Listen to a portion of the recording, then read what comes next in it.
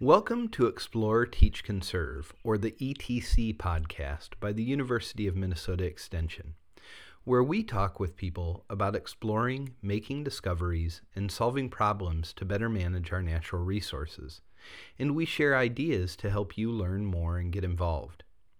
This is an older episode from when we used a different title, The Naturalist, but the conversation and ideas are still fresh. If you enjoy it, we hope you'll subscribe and listen to more episodes of Explore, Teach, Conserve, or the ETC.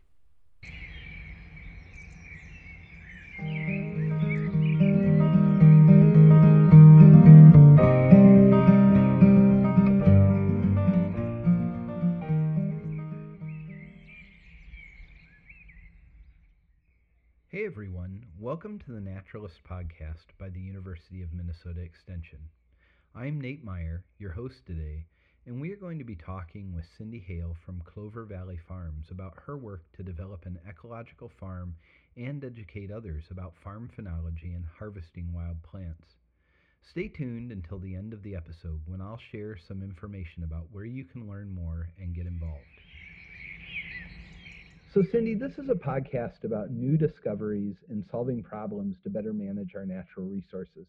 Thinking broadly, how are you working to make new discoveries and solve these kinds of problems at your farm in northern Minnesota? So there are lots of big issues and lots of little issues. So we are all adapting to climate change. And what we're seeing in northern Minnesota is an extension of the season. So earlier springs, later falls, also bigger variability in winter. And that's the biggest issue that keeps me up at night in February and March is if things get too warm and we lose too much snowpack, then I'm starting to worry about winter injury to my trees and perennials. And so figuring out ways to do really intensive mulching, how we plant things strategically on the landscape so that they're sheltered or protected from those kind of wild swings that can now happen more regularly than they used to. And similarly, we're thinking about that not only for our own production, but for the innumerable animals and plants that share this habitat with us. I just had a conversation with my husband this morning. We have our coffee time on the sofa where we plan our day. And I said, I really want to get to the wood chipping. You know, I wanted to cut some of this alder and willow and wood chip it. And he's like, nope, can't do that till haying's done. And I said, why? And he's like, because the birds are nesting there now. And it's like, oh, yeah, I forgot about that. And so we are also trying to be very conscious that there are many, many, many other organisms with which we share this landscape and that we can give a little so they can have some of this resilience as well. When you think about the long term, what is the legacy that you hope to leave through your work? I would love to have a legacy of people hearing what I say, learning from what we do on our farm, and implementing similar things on their farm so that ecological farming isn't like the one-off, wingnut, oh yeah, those people at Clover Valley Farms are doing it, but it becomes the standard. Boy, would that make me happy. And I would love to be a little old lady in my rocking chair in 90 hearing about how somebody got inspired by Cindy Hale way back when.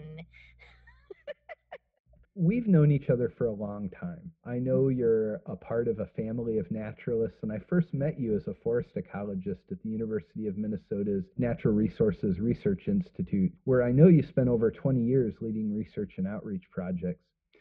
So talk to me about how over time you've moved from this research position into working full-time on your 40-acre farm. Yeah, so forest ecology and farming, at least farming done the way we do it, are complete natural cohabitators.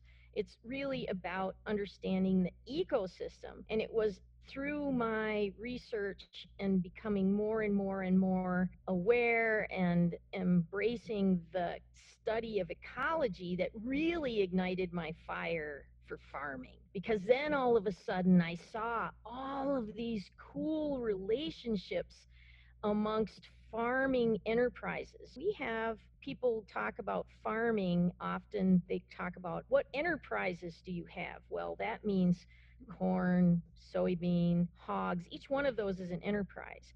I lost track of the number of quote enterprises on our farm after we got past 40.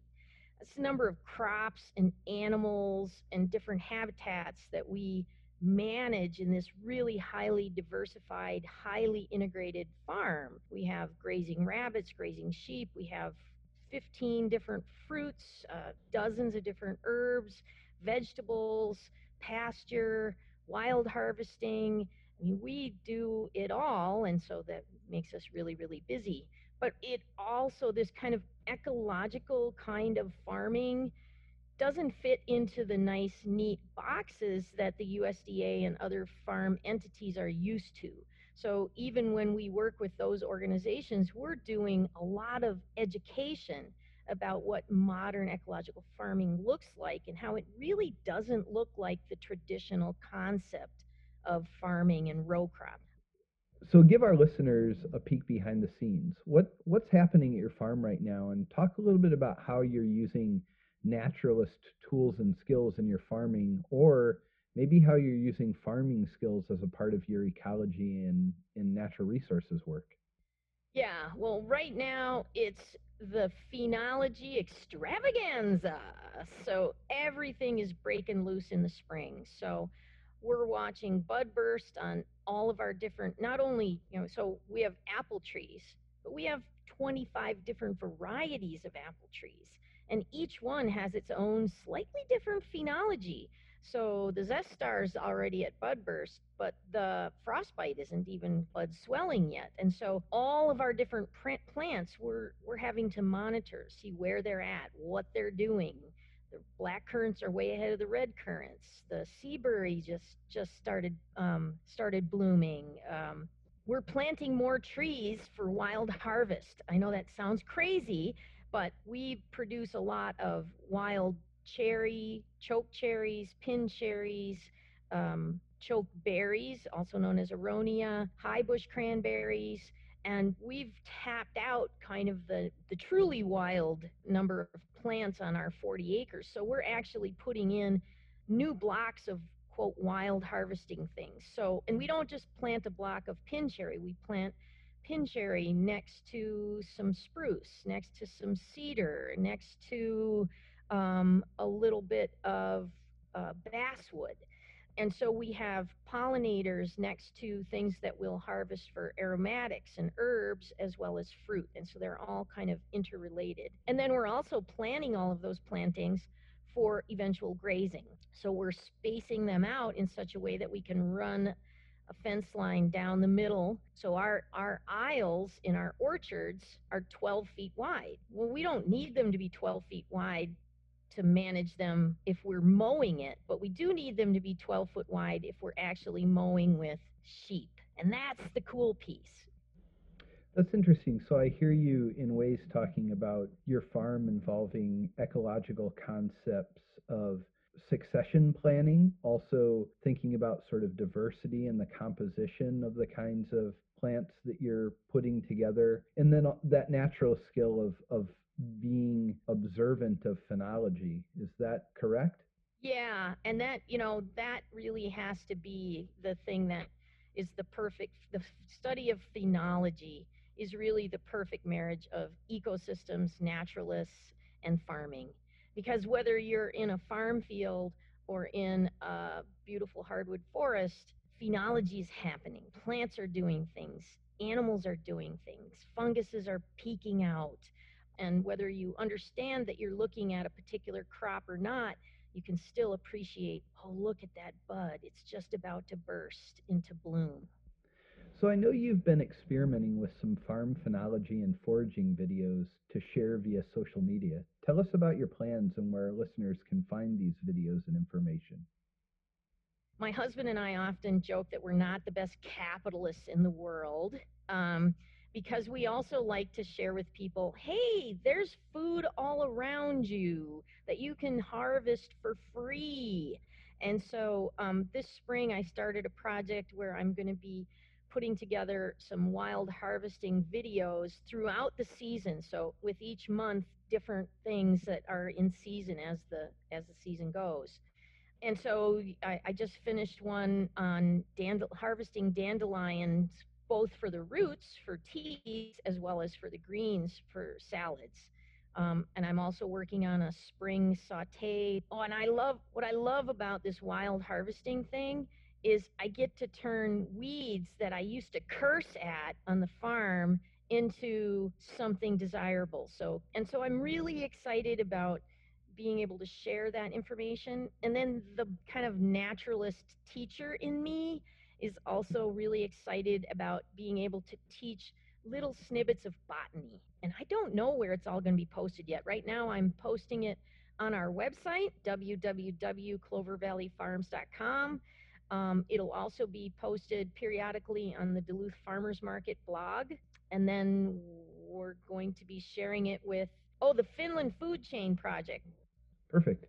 Is there anything else that you want to share with listeners about your work on the ecological farm or the wild harvesting or farm phenology videos that you're producing?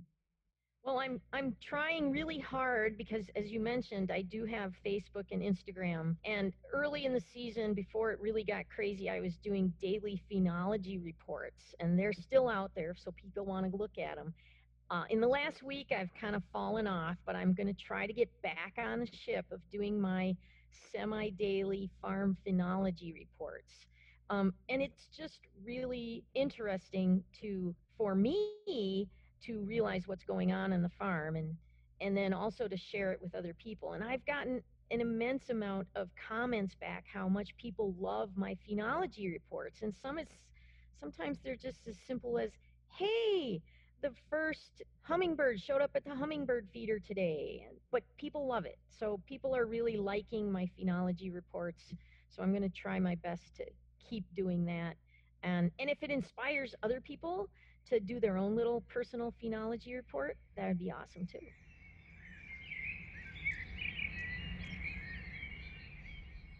Thanks for listening to this episode of The Naturalist.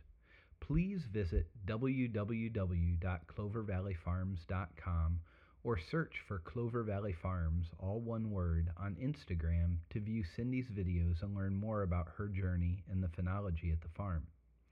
Huge thanks to Cindy for joining us on the podcast. This episode was recorded over Zoom from our homes during the coronavirus pandemic in 2020.